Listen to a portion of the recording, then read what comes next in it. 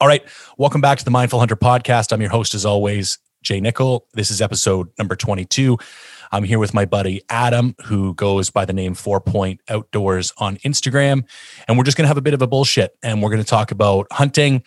We were just kind of gabbing before I hit record. And I think the goal here is give a little bit of Adam's background, how he got into hunting, why he does it, what he likes about it, what he gets out of it.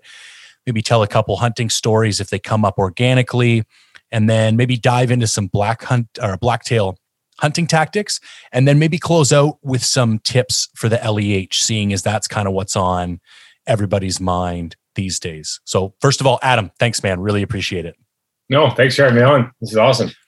So funny story, we actually met through binoculars. We did, yeah. Yeah, I was selling a pair of Zeiss Conquests, and Adam hit me up, pretty aggressively negotiated me down a couple bucks, and we met. And it was funny because you'd actually watched my review on YouTube that I did of the binoculars, and then ended up adding each other on Instagram afterwards. And I was like, holy shit, man. Like, dude is legit. Like, you to me are like that quintessential BC hunter. Like if somebody didn't know you, you'd have no way of knowing that. And I don't want to blow you up too hard and make you feel uncomfortable, but like, you've done some really phenomenal, like homegrown BC hunting. Like, you've kind of spanned a few different species, and you wouldn't know it to know you. Like, it's not like the defining characteristic. You don't feel the need to like yell it from the rooftops. I think you've got I really like the vibe and the kind of ethos of your Instagram, but you're not like trying to get sponsored or throwing up videos all the time. Like it's like you're an understated homegrown BC hunter is what I would say. Thanks, man. I appreciate that. And yeah, like I started that Instagram page. It's only been like a year and a bit. Okay. More so just to like keep a timeline of everything. Right. And kind of just share what I'm doing out there. So let's set some context now. How old are you now? I'm 33. Okay. And do you come from a hunting family? My dad hunted. He grew up in Saskatchewan and then moved to BC when I was like 1. Okay. So like my hunting upbringing, I always heard the stories of like them bow hunting in the sand fields of Saskatchewan and the Sand Hills story and stuff like that, and all the big deer that they saw and everything like that. And then we were big into archery when I was growing up. So I did lots of archery competitions and tournaments and things like that. And then started whitetail hunting with my bow with my dad. That was like my first kick at hunting. And have you guys always been in the valley, or were you somewhere else first? Yeah, pretty much always in the valley. Yeah, pretty much growing up in Chilliwack my whole life. And so we'd travel kind of all over and do the whitetail thing with like in December after rifle season closed with our bow. Yep. And I mean, I shot like one spike buck, and everything else, like the does were open for archery then. And that's we just kind of went and filled the freezers. And that's really all I had for hunting growing up. And it was truck hunting, right? It was December. I was young. So drive around, see a deer, try and make a play like with archery. So you wouldn't even stand hunt. You were literally like road hunting type of deal. Pretty much. Yeah. Like, and then we did some, like we'd walk and stuff like that. But again, I was pretty young. Like that was like my right start getting into hunting. And then once I kind of got a little bit older, I went away for work and a bunch of things and kind of didn't really hunt much up till I'd probably say 8 years ago, kind of started getting back into it. And at that, like I did a backpack alpine mule deer hunt, and that was my first time backpacking, first time everything. And I managed to get a 4 Point muley in the velvet. Man. Just since then, it's just been kind of all I want to do. Just the adventure part of it, right? Like the backpacking. So how did that, because what I hear a lot from people, so my background is a forestry engineer. So when I went to do my first backpack hunt, it didn't really seem that intimidating to me because I'd spent a lot of time in the mountains. But what I get the most from people is like, that's a big leap if you've never spent a lot of time in the mountains. So how difficult did you find, and maybe because you spent some time with your dad, you also felt like it wasn't like that, but talk me through like even some of the psychological challenges or the gear challenges. Like how difficult was that first true alpine hunt to go and do? I was with a buddy who had done it maybe once before. Okay. And he just kind of like, he never got one, but he did like a scouting trip kind of thing.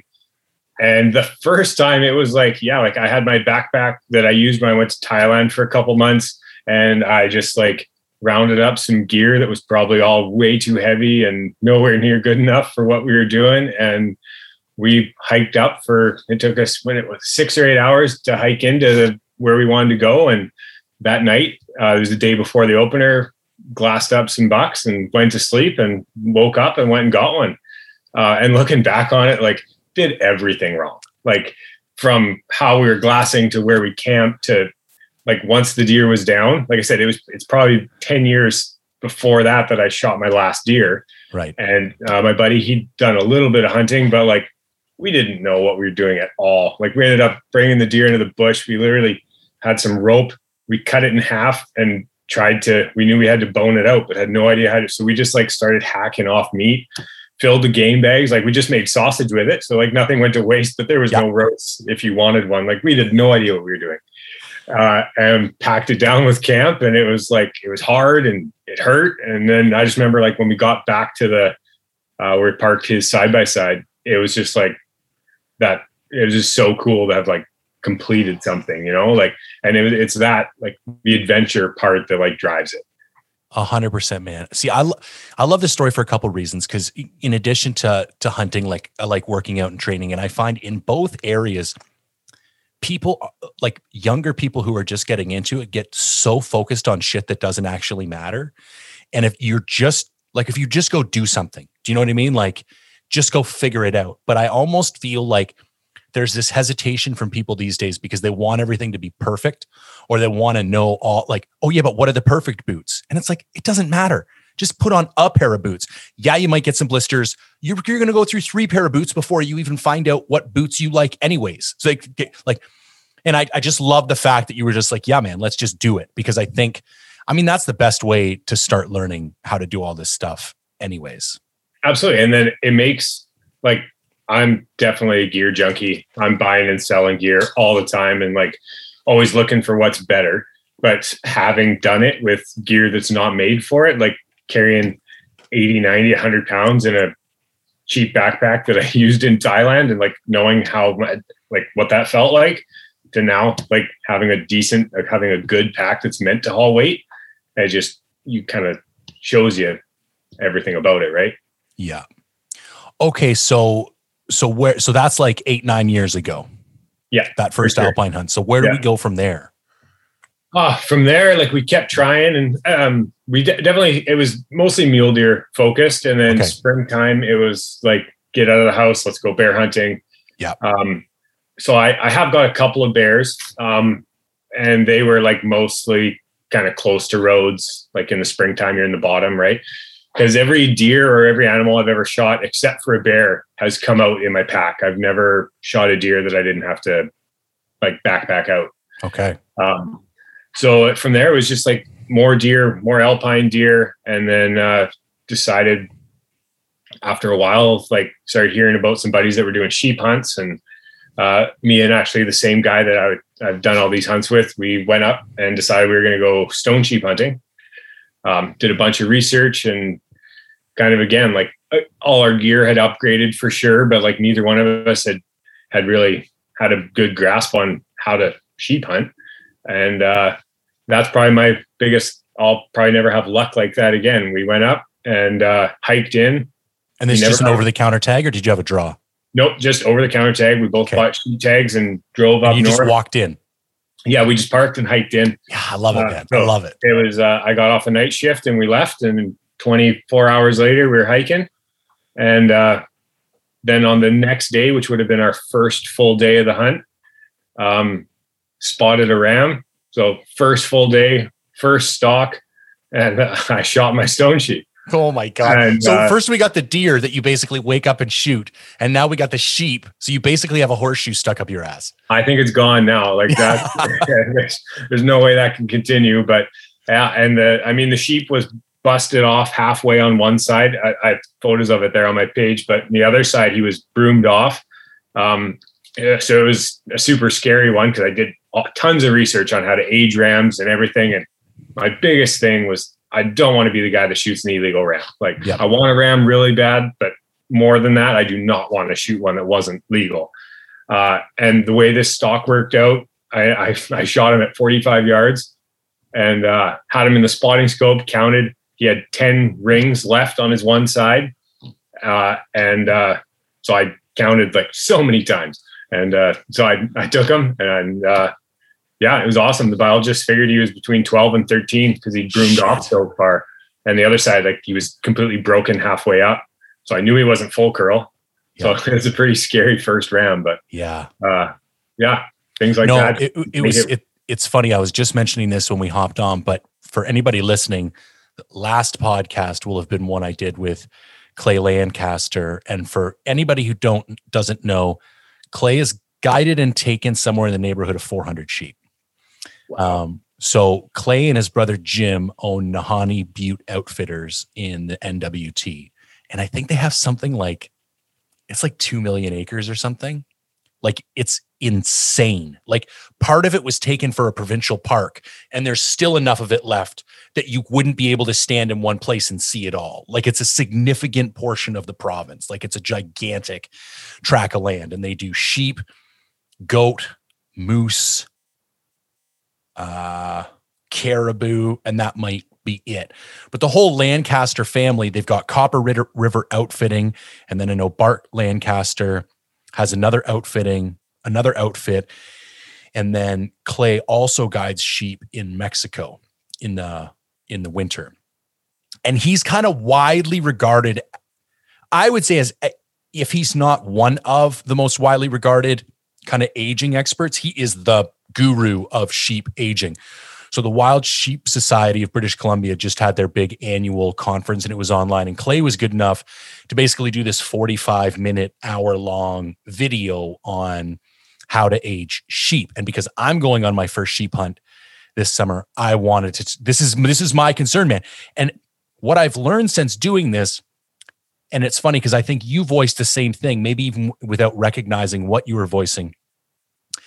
There's this. I'm going out and I want my first sheep. And some of what I hear from people is like, I want to be able to age sheep so that I can increase my opportunity by taking as many sheep as possible right down to the edge. Like I want to be able to call that 8-year-old or see that guy that just breaks full curl by a 1/4 inch so I can have the greatest opportunity of taking a sheep. And what I really took away from the conversation with Clay is we got to be thinking differently about it. And I think this is how you were thinking about it. We should be trying to take the oldest, maturest rams that we possibly can. Like we have a responsibility as hunters. Like we're the ones who are going to dictate what the sheep population looks like moving forward for the next 5, 10, 15, 20 years. And the way we're going to do that is by thoughtful selection of the sheep that we kill. And so that's the other thing I'm trying to kind of wrap my head around first. Like, I really want to come home with a sheep, but like, I don't need to be able to take in some barely legal thing. And Clay was pretty cool. He's like, listen, to anybody who's listening, if it's your first sheep, I don't care what you kill. As long as it's legal, go nuts, go to town, party. It's those guys that go out like 2 to 3 years and they bring back the like just barely legal ram 2-3 times in a row. And he made a really good point. It's like, what are you doing? Like, you're not making it any more difficult for yourself. You're not contributing to the health of the population. Anyways, I don't mean to go on a big rant about that, but it's just, it's so respectful that, I mean, it's impressive that you killed a sheep on your first hunt, but then to have it to be such a mature ram, like, I just think that's like a whole other level to it. Killing something just barely legal, while it's totally acceptable and legal, and if you're early on in your career, it's like a spike buck. If I was taking a new hunter out and he wanted to shoot a spike buck and it's legal in the regs, fill your boots, man. I totally support that. The bios think that this population can support having some spike bucks killed, then go ahead. But like, am I going to go out and shoot a spike buck? I'm not. It's just not something that interests me personally. Yeah, for sure. No, that makes perfect sense. And then last year, we went sheep hunting again and had a group of 3 7-year-olds in front of me, super wide. Like I got to within 400 yards of them, sat there with the spotting scope, and they just weren't like, I couldn't confidently call it, right? Yeah. And then there was one there that was double broomed, and I could count 7 for sure, and I was pretty sure he broomed 1 or 2 rings off, but I didn't know if like those count or do they not. Like I didn't know. So like we didn't do anything about it. And then you come home and you show people that have done it a lot more, and they're like, "Oh, that one's legal. That one's legal." And you're like, "Oh man!" But in the moment, like if you're not sure, you can't do it. I have so much more respect for the guy who brings back a picture and said, "I don't know, man. I didn't want to take a chance," and they've got a half a dozen legal sheeps than the guy who maybe shoots that accidental one. I actually sent an email to Bill Jex, who I think is like the head bio for Northern BC, because I was going to have him come on, but Clay came on instead. Anyways, what I want to ask him is, and maybe you know do you have any idea how many underage rams get taken every year? I don't have I don't have any idea either. Somebody told me it's on the rise, and it wouldn't surprise me with the kind of increase of presence of social media and how pressured everybody is these days to like throw up a picture on Instagram. Like I could see people being a little bit less discerning, trying to bring something down, and then after the fact finding out. And here's an interesting thing I just learned. Okay, so for a thin horn ram, which is primarily what we're going to be shooting with over-the-counter tags, because it's stone sheep, and most of our over-the-counter, well, I guess is all our over-the-counter is stones, isn't it? Or can we do no, you can. There's California in Region 3 and like the Kamloops Lake. That's all LEH, but there is regions that are open season, but it's full curl on the bighorn. So it's super hard. Like you hear a couple get taken every year in the province that like you hear about, but guys spend a lot of time. And and I hear a lot of the outfitters get them too, because they're the ones who are kind of like scouting them and sitting on them all year. So then when the season opens, they know where those rams are, and everybody else is kind of playing. And I think they have some 3/4 curl tags too. Like that's what the LEH is, because some of those bighorns, they broom so much that they'll never get full curl. Yeah. So you can have a huge, massive ram that's only 3/4. So that's what the LEH tags for there, I think. Right, totally. And again, 3/4 curl, as long as the thing is like 9, 10, 11 years old, like who gives a shit if the curl comes all the way around? Like that's a mature ram and you should feel good about taking it. But one of the interesting things about the regulation, so for a thin horn, for the listeners, that would be a stone sheep or a doll sheep, to be considered for full curl, you have to physically break the plane of the nose. For a bighorn, you only have to break the line between the nostril and the eyeball, and the nose goes kind of up and over, so you don't actually have to break it. But one of the things I found out this week is that some thin horns, instead of coming down and like coming straight out and breaking full curl, they will come back in. And if they come back in and almost think about it, making a full circle and pointing back into the base of the horn, because that doesn't technically break the plane of the nose, that's not a full curl ram. So if that ram is 7 years old and he curls back into his eye, they're going to take your sheep. Right. Yeah. So I thought that was, which is even more kind of like more of a good reason to like, instead of trying to shoot something barely legal, like if you're like, oh, is it 7? Is it 8? I'd rather be like, you saw, like I can see 10. Like, listen, this is a sheep that I can shoot with a clear conscience. I've heard so many people that walk from when they pull the trigger, like walking that 400 yards over the sheep is like the longest. It's like last mile going to a death sentence. Like it's just brutal. Oh, same as mine. Like I said, I counted multiple times, and the first thing I did, like I wasn't like, oh, this is awesome. I'm like 1, 2, 3, 4, right? And you're counting. And if I didn't have, like I said, and I was a new sheep hunter, I still am. If I didn't have 10, like even if I could count 9, you hear like the false rings, all that, like I would just feel horrible. So I had for sure 10, and they were all real. So I was like, well, I got a little wiggle room here if one of those is fake. Like a false ring, sorry. So that's awesome. It's a game all in itself. Like there's so much to learn with every species. So let's transition a little bit to blacktail, because that's kind of like a little bit closer to home for both of us. What's your what's your experience and what's your thoughts on blacktail? Because I find like everybody knows mule deer and everybody hunts mule deer, and I get it. I like hunting mule deer too. But to me, the blacktail are like a even though I know they're not a totally different animal, they also are a totally different animal. Like the areas that they live in and the way they behave, like to me, they're such a more difficult animal to hunt. And I don't want to be like ethnocentric about it and say like one animal's better than another, but I don't know. There's just something about blacktail hunting to me. And you kind of got to be from the lower mainland to get it. But yeah, I'd love to talk a little bit just about blacktail in general. Yeah, it's part of it started with my schedule. Like I have some time off during the week. I have a rotating schedule. So to do these big mule deer hunts, that like requires a hunting partner and like a couple of days. And then I started like learning and like you've probably heard of Pro Guide 66. Oh yeah. Steve Isdale. Yeah. I probably pronounced his last name wrong, but found him on like Hunting BC a long time ago when he was talking about blacktails. And it just like, I was kind of like, wow, that is cool. And then started like trying to blacktail hunt. And once I started, it was, like you said, it's like no other type of hunting. You'll hunt for 5, 6, 7 days, like not in a row. Like I kind of go and then I go back to work or whatever, but not even see a deer. And you talk to a lot of people and they just quit because it sucks. Like the terrain sucks. It's always raining. It's steep. Like there's nothing comfortable about it, but it's nice when you can do it in a day trip because you go out, you get soaked, you suck it up and you come home and dry out. Yeah. Like a week-long blacktail hunt out of a backpack would be that would be a test. I don't know how. Like I said, I only ever day hunt them. I haven't done an overnight blacktail hunt, but just started learning about them, and then I kind of got the trail cam bug. Which I mean, I know there's different thoughts on trail cameras and stuff, but I've never shot a blacktail that's been even within a kilometer of my cameras. But the thing that I love about the cameras is you go check them and you're like, there's actually deer here. Yeah. Whereas if some of the spots that I hunt, if I didn't have trail cameras, I like the one buck that I got this last year, didn't have on camera for the last 4 years. I've never seen him.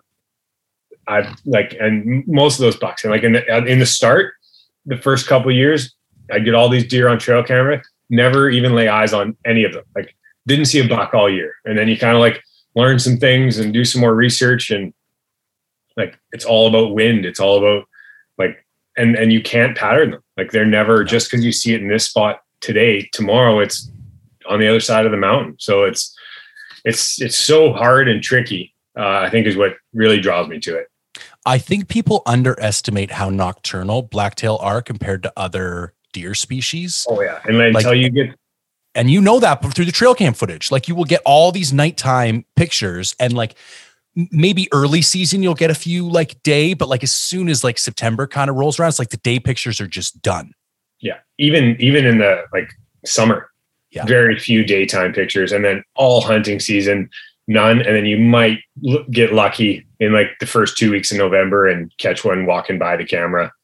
But yeah, everything's nighttime pictures, which is, it's crazy how that makes it so difficult, right?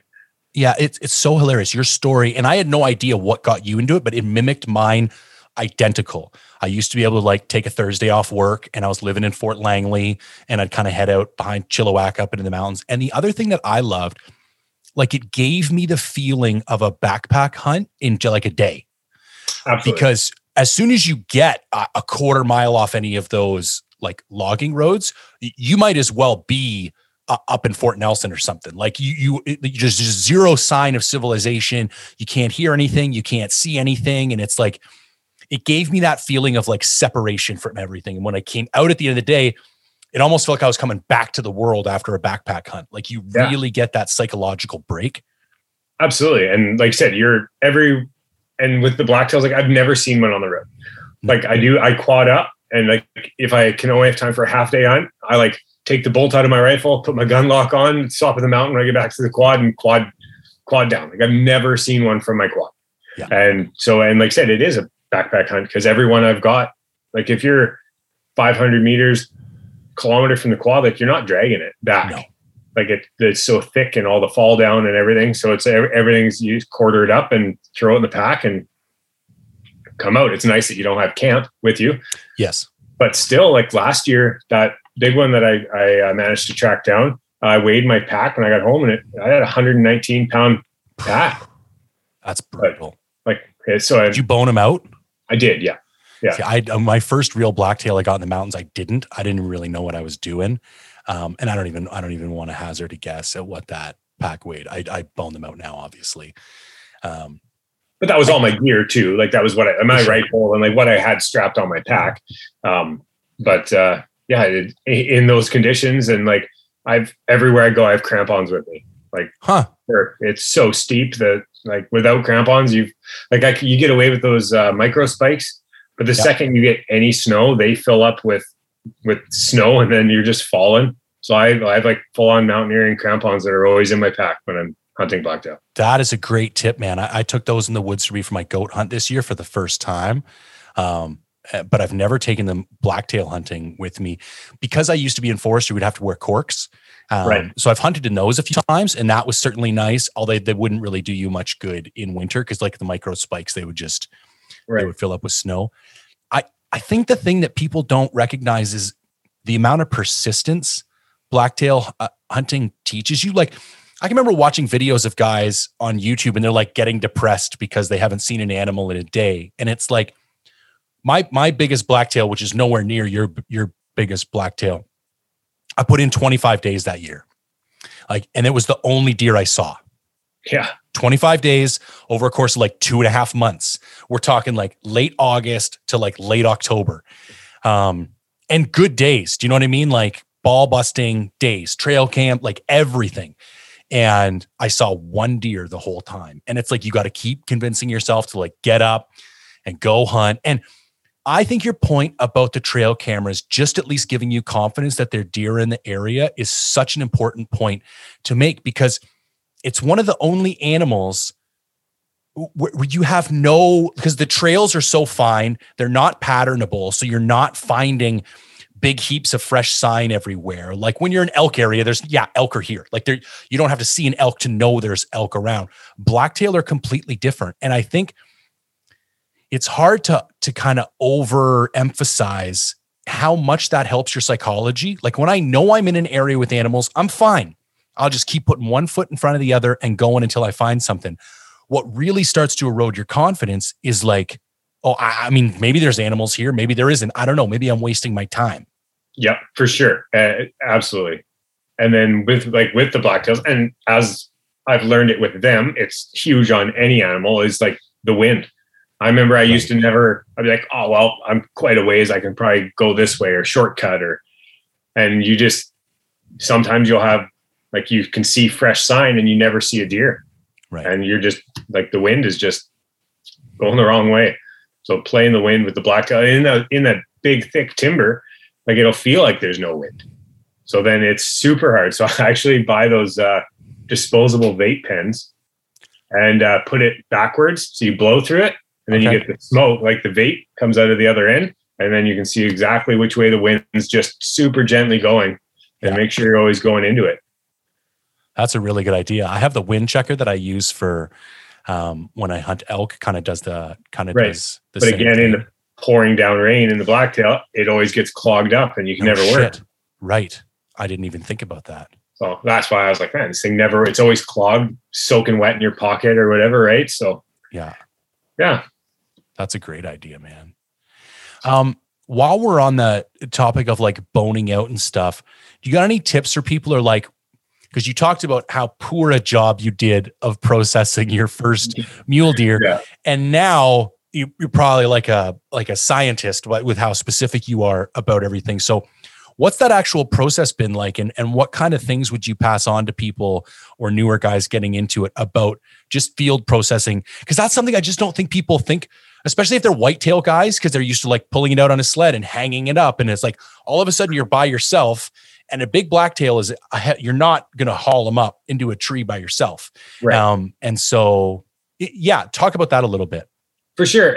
It definitely all started on YouTube, right? Like learning the gutless method and what was included in that and how to do that. And just watched it. And I think I had an app at the time that I could like download or something. So I remember I'd have it on my phone and I would like watch it. Just like, if you do something on your truck, you watch a YouTube video and you just pause it and you do that part, and then you pause it and you do the next part. Kind of like that. And then like, there's some awesome videos on YouTube of the gutless method. I don't know whose it was, but the one was of an antelope, and the guy just went through everything, and then right down to the deboning.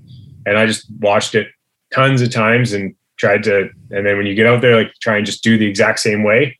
And once you do it once properly, you just like, even like the deboning, like you just find the seams in the meat. So you're not actually cutting the muscle, you're just pulling it apart and finding the bone and pulling it all out and everything. And a big thing is learning how to do it by yourself. Like if you had that third hand, like just hold this leg, like you're bending with your knee and trying to, it's difficult, but definitely take some practice. But I would just say that research as much as you can. Yeah, I actually had an iPad with me for the first couple deer, and I did the same thing as you did. And I forget whose it was I downloaded, but literally downloaded a YouTube video right to the iPad. And I was just sitting there with the deer, looking at a little bit of the video. And then I loved what you said about the seams of the meat, because it's once you get into it, it's like, listen, I don't know what any of this shit is called. I don't. No. It's one of like my notes to myself that I really want to spend some more time. So I know what the different roasts are and where the different steaks come from. I just know what makes a steak, what makes a roast, and what I'm going to grind. Right. But even when you're making roasts and cutting steaks, and even when you're field processing, once you get in there with your hands, you're like, oh, this is all very logical. Like it makes a lot of sense. Like you can see where the seams are and you just pull it apart, and then the different roasts kind of fall down, and like a back strap makes a whole lot of sense. Like once you figure out how to kind of lift it up and just kind of chink away at it and it pulls out all clean, like it's not, you don't have to know technically what you're even doing. You just kind of follow, you break. I like when people use the term breaking the animal down, because I really do feel like when you do it right, it was just a bunch of pieces that were stuck together, and then you just separated all the pieces. For sure. And I was trying like get your quarters off, get all your big chunks off and laid out. I always have a bunch of garbage bags or snow, or depending like where you are and how it's going. And then once you get everything off and it's cooling down, then you get a little more time, and then you debone everything and load your pack and get ready for the hike out. So are you a meat shelf guy, or are you like a contractor bag in the bag kind of guy, or somewhere in between? I'd say somewhere in between. Like I have a Mystery Ranch pack, so it comes apart. So it's made to have like the meat shelf on the back. Yep. And I got some like boned out game bags that I use now. So I like to wrap those in garbage bags, like once they're in the game bags, just so I don't get everything so covered in blood all the time. But no, I definitely like take the bag all apart and get everything kind of in the middle, is in the right spot, and strap everything down as best you can. Yeah, that's kind of how I do it. Yeah, that makes a lot of sense. So while we're on the top, let's talk a couple of gear things. What's been your kind of progression let's focus on backpacks first. What's been your kind of progression, and why do you like what you like now? Yeah, like I said, definitely gear junkie. So I'm always wanting to try new things and, latest and greatest. And I mean, sometimes that doesn't work either. Yeah. I got a Kuiu pack. It was the one I used for a long time, and I really liked it, but it didn't fit me that well. And actually I had a buddy, I went and helped him pack out a deer, and he had a Mystery Ranch pack. So I tried that on. And it was so much nicer than my previous pack. So I ordered one of those, and that's what I've been using for the last 2 or 3 years now, is my Mystery Ranch pack. And it's, just getting everything adjusted, like learning how to load it and learning how to fit your pack to yourself is huge. Like when I first got it, I'd put like 60 pounds and go do stairs, and then like move make it half an inch longer, and then do it and make it half inch shorter. And like, it's crazy how all those small adjustments just make it carry better once you figure out where it's supposed to be. Yeah. And that general principle of taking the time to get to know your gear and know how it fits. I've never run a Mystery Ranch before. I'm a Kafaru guy, but those bags are actually quite similar. And I've heard a lot of really good stuff about Mystery Ranch bags. The thing I've heard about the Kuiu is that they tend to also be pretty floppy. I'm a fan of lightweight until you start paying a penalty in performance. Right. Because I run a Fulcrum from Kafaru, which with my guide lid is like 9,200 cubic inches. Like, it's gigantic. I think my pack and my frame probably weighs in the neighborhood of 7 pounds. Yeah. And a lot of people would say like, why aren't you wearing a lighter bag? And it's because, well, when I put 100 pounds in a 7-pound bag, it feels like 80 pounds. And when I put 100 pounds in a 4-pound bag, it feels like 150 pounds. And so I'm going more for like the functional performance of the bag. And numbers are important and I'm going to pay attention to them. But I do find when people take that ultralight, and that's why I'm also a fan of Mystery Ranch, because I think they run that kind of nice blend between lightweight and ultralight. And I think people tend to get a little too hung up on that ultralight end. For sure. And like I said, I use that same pack for everything. Like I know a lot of guys, they'll want to like get a smaller pack for their day hunts. I have the Mystery Ranch Marshalls. It's the biggest one they make. I just take all those straps and tighten everything up as tight as it can go. And when I go on my day hunt, I use my lid and the 2 pockets on the outside. And if I get something, it'll go on the inside. But I just suck it all down because, I mean, when I'm going out for a day hunt, I could save 1.5 pounds by buying a lighter pack to put on that frame. I'm switching it all the time. If I'm going for a day hunt, I don't have any gear with me anyway. So the extra pound, I don't care about that pound. So I just cinch everything up. And then when I do go on a week-long hunt, I got all the room. Like all the room. I couldn't agree more. I do the exact same. And it's your Marshall kind of sounds like my Fulcrum. So my Fulcrum has these 2 wing pockets. Yeah. And when you fill up the big tube, normally they strap to the outside and they've got a second set of compression straps. But if you just collapse the main bag, the 2 wing pockets fold right up front. And that's exactly what I do. I'll put like, let's say my kill kit and a couple other things in the bottom of the main tube. Cause it's like, I know I'm not going to need to access those, but then everything else I need for the day just goes in the 2 wing pockets and up on the main lid. Everything gets strapped down. I couldn't agree more that the one secondary pack I have is for training. Cause I do like the Outdoorsman's Atlas system to put that Olympic plate on the back. That's awesome. The only problem is, so the first bag I bought, the first true hunting backpack I bought was the Outdoorsman's, they call it the Long Range Hunter. Their frame is the same for all of their bags, but they kind of have the optics and the long range optics. So it's just a bigger and a littler bag. And I bought the bigger bag. And I like the Outdoorsman systems and it's okay. It's just not on the level as far as like a Kafaru or a Mystery Ranch or Stone Glacier also look really nice. I wouldn't mind trying one of those, but they're ones I worry a little bit that they get a little too far to that ultra light end of the spectrum. But there's a lot of people that like them. But anyways, it was an okay bag. But when they came out with the Atlas system, which is essentially just a post that bolts to the back of like their plastic exo frame, it was only an extra $100. So it's kind of a no-brainer that for $100, I could have a second training bag. But if you go to buy it from scratch, you're looking at like $650 Canadian. Yeah, and it's like, that's a lot for like, I can just chuck some sandbags in the back of my other backpack. So it's unfortunate that there isn't. I'd like to see without that hard ecto frame though. I don't know how other backpack companies would. What's your answer to that? Do you just use like sandbags or something when you want to train? So I take like right now my pack is completely off the bag and I either use like the 45-pound Olympic plates or I just have like a big, like a, like the, I don't know if it's a CrossFit sandbag with a big sandbag with handles on it. Yep. And I take the pack right off and then I just strap that. It has some straps on the actual frame. Sure. So I just strap it like as tight to the frame as I can and it stays there pretty good. But having that post, it would be easier. Like it takes more time to strap something onto the frame. Sure. But on that Mystery Ranch, it stays on there pretty good for all my preseason training. That's awesome. And then I guess once you get into season, you kind of don't worry about training so much. So you just dump that off, put the bag back on. And by then you're hiking around enough in the mountains. Once like summer shows up and you're doing trail cams and all the rest of it, you're getting enough exercise just being out there. As soon as the snow comes down enough, which always surprises me how long it stays up there. Like I do quite a bit of Squamish stuff. I haven't in the last year or two just because I've been too busy and I've been doing more of the big hunts. But because I'm downtown in Vancouver now, I tend to hunt Squamish over Chilliwack. And I'll think I'm golden. It'll be like the second week of June. And I'll get halfway up the FSR. And I'm like, fuck, man. Like there's 2 feet of snow up here still. Yeah. And it's always that bug because you want to go check them. Because I leave mine out all year. So when I'm done hunting, like it's interesting to see what comes through and how much snow they actually push through.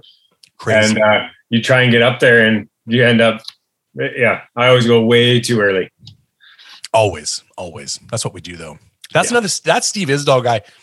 he's an interesting character. I will say that, but like that dude gets after it, man. He's already been out checking cams and all the rest of it. And it's like, I know where he lives and I know where he's hiking into. And it's like, that is not nice territory at this time of year. Right. Yeah. He's got some, tons of content that he shares for sure. And I would say like definitely the biggest influence or whatever to Blacktail is like having all those videos. And like, once you start getting interested and then you watch those videos, you're like, oh, wow. That changed everything for me, man. So I'll tell the story of like my first real blacktail. Cause the other thing was I lived on Haida Gwaii for 2 years. So I've shot a shitload of Sitka blacktail. And I just want to be clear with people because there's a Sitka blacktail, which is an island deer. And then there's Columbia blacktail, which is what we hunt here in the lower mainland. And it's tricky too in BC because it's the same Columbia blacktail that they hunt in Oregon and California and even Washington. But like the California blacktail are giants compared to, they're like mule deer size. I'm like, they're like 160s and shit. It's like, Jesus, man. Like, yeah, our blacktail are not like, what would you say? Like a 140 blacktail would be a giant, wouldn't he? Oh, yeah, like all the deer. So BC, the book is 115 to make the BC record book. Yeah, I've never broken it. I've got three bucks that are within 2 inches of it. Oh, so again, like it's not about getting your name in the book, but that's like it's like I want to break this. Getting that close, right? Yeah, that's okay. You're allowed. That's yeah, when you get that close, and you're like, this is the one, and it's not. But a good buddy of mine shot one this year that's got to be in the 140s, and like the buck he shot, I've never even seen one like that on trail cam. Oh. Like I don't have any trail cam pictures of these huge bucks that like they're so rare and few. Crazy. Those massive blacktails, but and there. I think there's you got to have the bug because it's the same. I like hunting coos deer, and like they're not. If you don't know coos deers, like they're not impressive at all. And I feel the same way about blacktail. Like if you show a blacktail to if you show a giant mule deer, like one of those crazy Utah mule deer, you can show that to anybody. And they're going to be like, holy shit, man, that thing's crazy looking. You show a crazy blacktail to somebody and it kind of just looks like an average deer. Oh. But when you have that blacktail bug and you get like those chocolate horns and they're like, he's got the mass and you're just like, I don't know, man. There's just something that's, even though it's not objectively impressive compared to a mule deer, there's just something different about it that it lands differently for me. If you know what a blacktail looks like, yes, like I've got mule deer, even like a small 4-point mule deer just doesn't look like a blacktail. They're just different. Yeah. And same as what you were saying with those huge muleys, like those bucks I have a couple inches out of the record book. You take a mule deer that's a couple inches out of the record book, and that thing is huge. Yeah. And again, that'd be like a 168-inch mule deer. Like everybody, no matter who you show, would be like, that's huge. And a lot of blacktails are 3 points. Like I've got a couple of 4 points. But it's so rare. So rare. The funny thing is, when I was on Haida Gwaii, I've never shot a Sitka over 2 points, like 2x2. Right. And I've heard of more, but I don't know if it's a genetic thing. I've seen maybe 1 or 2 pictures, but like I've seen thousands of Sitka blacktail and I've never personally seen one that had any more than 2. Yeah. I know a guy that fishes at one of the lodges on Haida Gwaii, and he said he's seen 1 4-point in like the last 20 years. One thing I want to go back and do, because I always just road hunted, to be honest with you. I did some elk hunting in a pretty remote part on Haida Gwaii, and I did shoot a blacktail back there 1 year that was like a bush blacktail, but the rest of the Sitka were all like, literally like we used to just drive to work and I'd have my rifle. And like, I remember one day driving to work, saw a deer, shot the deer, got it, threw it in the back of the truck, drove back to a bridge, tied it up, hung it over the side of the bridge because it was like, had the nice cool air coming with the river, went to work for the day. And like, there's nobody on the end of the island, right? Like, and then just came back, pulled him up off the bridge, threw him in the back of the truck and went back to camp for the day. But one of this kind of like bucket list ideas of mine is I'd like to go back to the island and do an alpine hunt, because I do think there is some remote areas on that island that have to hold big deer, because there's bears for sure, but there's no wolves. Predation is relatively low, and there's a lot of easy kill deer anyways for those bear. And I bet you could have a really cool mountain hunt and probably see some big ass deer, but the ground is not it's a shitty place. I don't know if you ever spent any time on North Vancouver Island, but we're talking like 12-foot salal and just veg, like to the point where you're like swimming through it. And it's just a shitty place to be. Yeah. I do think though, that How to Hunt app that Steve Isdall had with the videos was a game changer for me and blacktail hunting. Some quartering and gutless method videos on there as well that you could download it and then have them with you. And he kind of goes through all that as well. So yeah, that was a great. He got that one for the big game one. He has a sheep section too. I actually had that with me when we went on our sheep hunt, because he shows like, this is an 8-year-old ram. This is a 9-year-old ram. This is a 10-year-old ram. And like shows you, and there's one on 7-year-olds too. So like you can be sitting there looking at a sheep in the spotting scope, and then you actually have like a reference kind of. Yeah. But like, again, I think that's a great tip to load your phone up with, or take the app or load your phone up with pictures of like known aged rams. Yes. Oh, and a buddy of mine, he guided up north for sheep. And before that first year before my hunt, I probably just drove him nuts, because every time I saw a picture of a sheep, if it was on somebody's wall, I'd take a picture of it and then go into the edit, and I'd like draw lines where I think there's rings. And I'd be like, is this ram 9? And he'd be like, no, that one's 10. Oh man. And like, just constantly, he probably got so annoyed with it, but. That's awesome. That's the level of obsession that I think you need though. Like I know you're going to chalk a lot of it up to luck, but to go out your first sheep hunt and bring something home, that also doesn't happen by accident. You clearly did your homework, and I think it pays off. I mean, what do they say? Success is when planning meets opportunity, or whatever it is. I think it's important to get, obsessed to that degree, especially with these big hunts. Like that's what surprises me. People go to get ready for like these big mountain hunts, and they're kind of half-assing it. And it's like, you got a lot of money on the line. You got a lot of time off work on the line.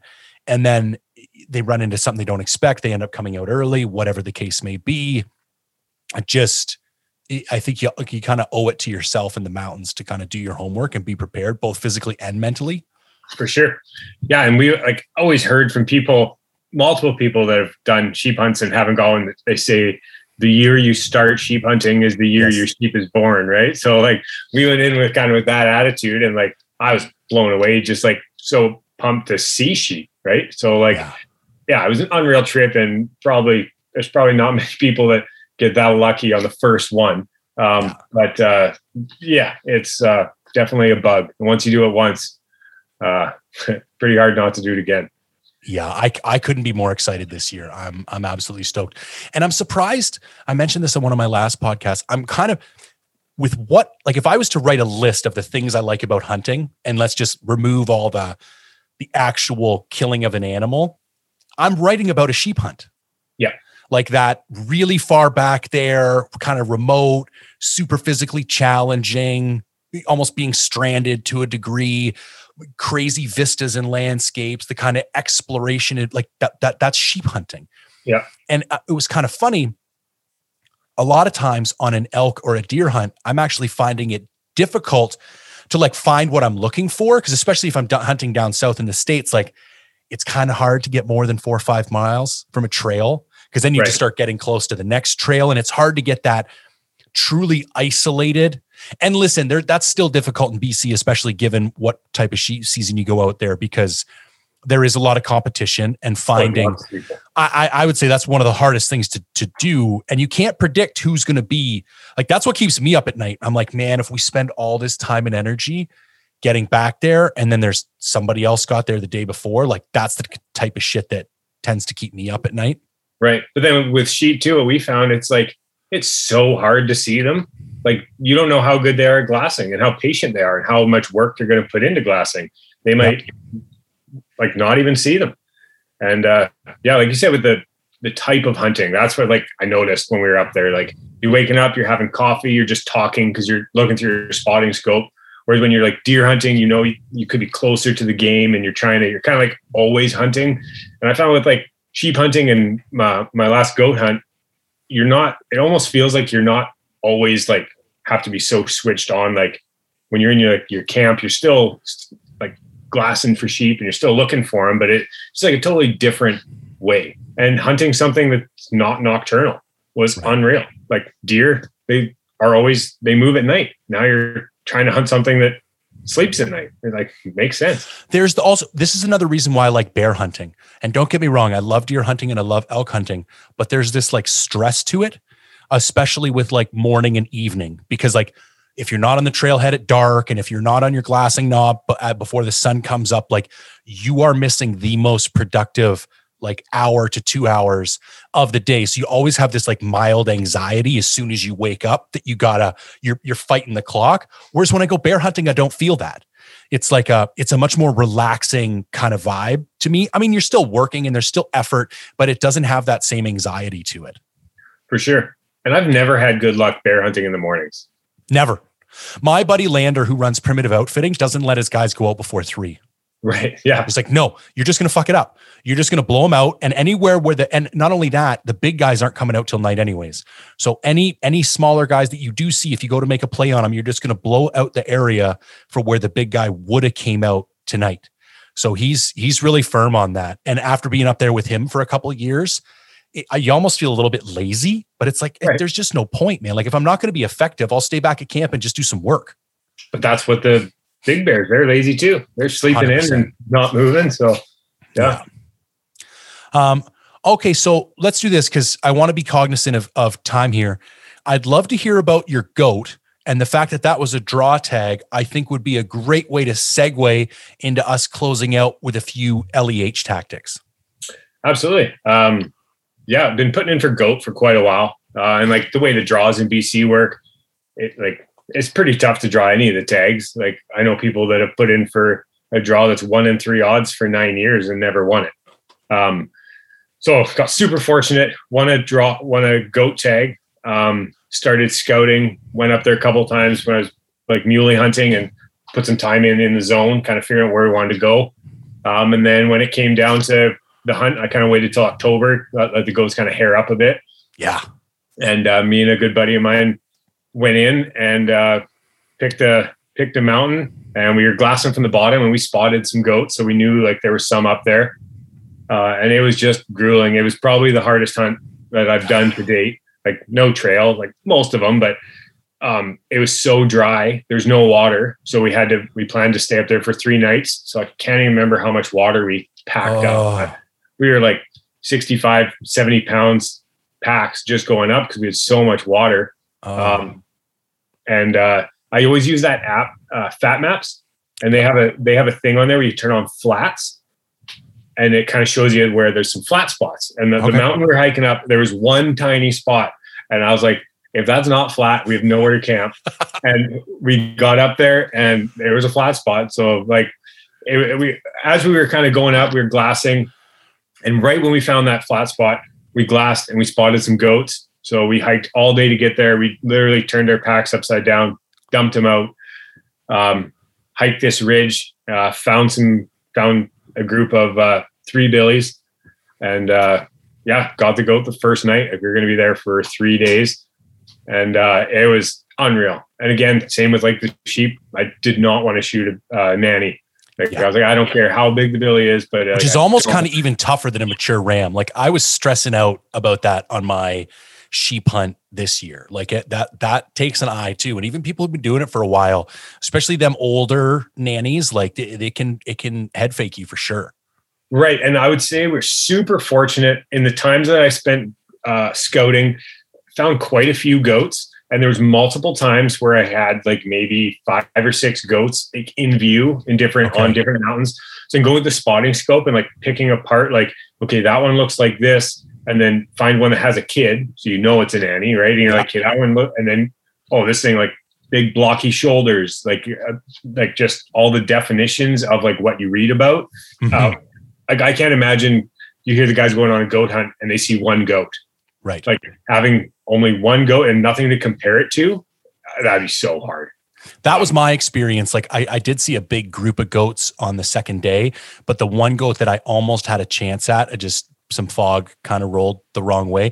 There was nothing else. Like he was the only one, and he was just slowly picking his way, or she. I mean, I think it was a he, But if I hadn't got to spend more time, I would not have pulled the trigger. Like, I was not at that point where it's like, I'm confident enough. And even though you're allowed to shoot a nanny, it's still like, it's that thing where it's like, you let your lust get the better of you. Like, we all know you're not supposed to shoot a nanny. So it's like, just don't, you know what I mean? Like, especially with mountain goats, I was shocked at more than any other animal. And I don't know the exact science, but because of how long they're with their kids, like, there is a profound impact on the health of the herd by taking a nanny. Like, it's not a one-to-one thing. Like, you are severely depreciating the kind of reproductive capabilities of that group of goats by taking out a nanny. Right, for sure. And again, it was lucky. We watched the Billy. He went over a rise, like right away from us. And with the spotting scopes, like, we had confirmation that it was a Billy. So, yeah. So, that helped. And like I said, we definitely did lots of scouting trips, and we made a couple of plays while we were doing like the scouting trips. And then just, it all worked out, and we went in the spot and the goats fed up kind of where we were hoping they would, and managed to take a nice Billy. That's amazing. And it's crazy how strong they are. Like, everybody talks about how tough goats are, but like, I have the footage, like I have a phone scope. So I set it up on my spotting scope. First shot was right behind the shoulder, like right through the lungs, 300 yards away. And it shook a little bit, and then it kept eating. It didn't run. It didn't, like, nothing. It just kept eating. So I shot it again in the shoulder that time, and then it spun around, and then it just kind of walked and fell over onto a tree. Like, it never ran. It never, like, it was like it just didn't care. That's crazy. It's funny. I've heard the exact same thing. Like, that was the one piece of advice I got from a couple guys, is like, just keep reloading.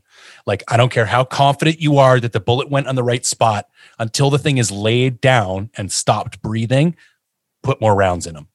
Yeah. Yeah. And it was crazy how big they are too. Like, right. Got super fortunate, and it was a good Billy. It ended up going Boone and Crockett, just squeaked in. It didn't make BC book. And it's one of the animals that the BC book is actually higher than Boone and Crockett.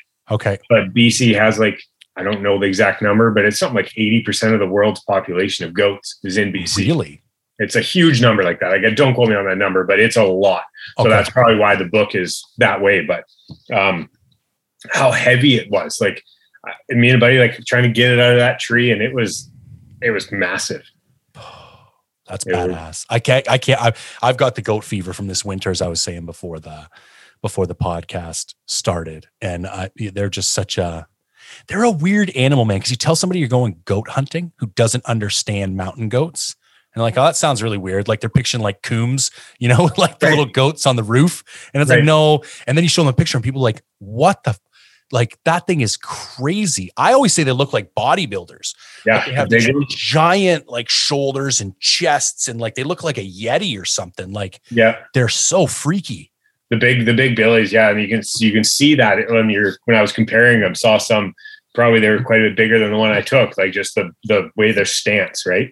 Yeah. And with goats too, it's more of, because, like, I hunt for meat. I enjoy all the meat. It's all awesome. But, like, I can go to the store and buy meat if I had to. But, like, the goat hunt, it's like the adventure. And it's almost like sheep hunting is there, but then, like, goats are like one level up, like, where they live. Like, deer are in the nice alpine where you're going to find a stream to camp by. And then you got sheep hunting where it takes a lot more effort.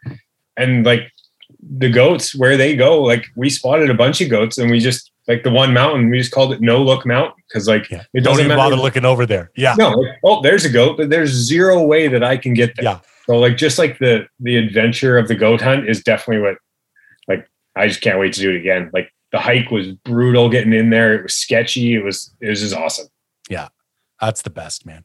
Okay. So let's switch gears here and talk LEH. And like I was mentioning before the call, everybody's got their own strategies. I don't want to, like, tell people, like, units and tag numbers and stuff, but I'll start off. And I think what we're going to try and do is just give people some tips to maybe shift how they're looking at the LEH, and maybe how they can increase their odds of pulling a decent tag. So the one thing I'd mentioned that I'd picked up on this year is that as an archery hunter, there's really very few benefits to being an archery hunter in British Columbia. At the beginning of the call, you actually mentioned one of the only benefits is that late season whitetail.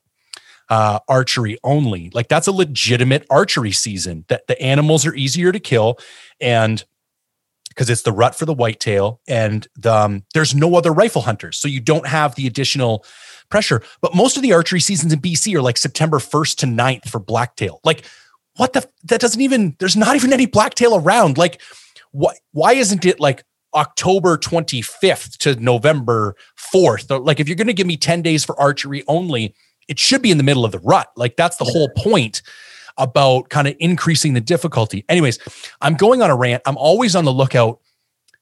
And the other kind of only true archery benefit is island elk. There's a couple of like really great rut hunts for Roosevelts on the island. And I noticed this year they added some archery only moose hunts. And the tip that I want to give is look for kind of alternative sources of pressure in the units that you're applying for. So some of the archery only units also have a high number of rifle, and they're not archery only units, but some of the archery LEH tags are in units that also have a high number of rifle LEH tags. So you are going to have guys shooting guns while you're trying to kill something with a bow. And that screwed me over twice last year during elk season. And I was like literally going to bed one night. I had elk bugling on the other side of the ridge, like 400 yards away. Like my morning is set. I'm going to bed a happy camper. Gunshots go off, arguably past legal shooting light. And my whole area is nuked. Gone. Wake up to a ghost town. No elk, no nothing. And listen, I don't like, everybody's got a right to hunt, but coming with a bow, I'm trying to find areas where there's no other dudes with rifles. So anyways, a long-winded tip. Just take a moment and also look at the open seasons that overlap. Like, is your LEH just for a different class of animal?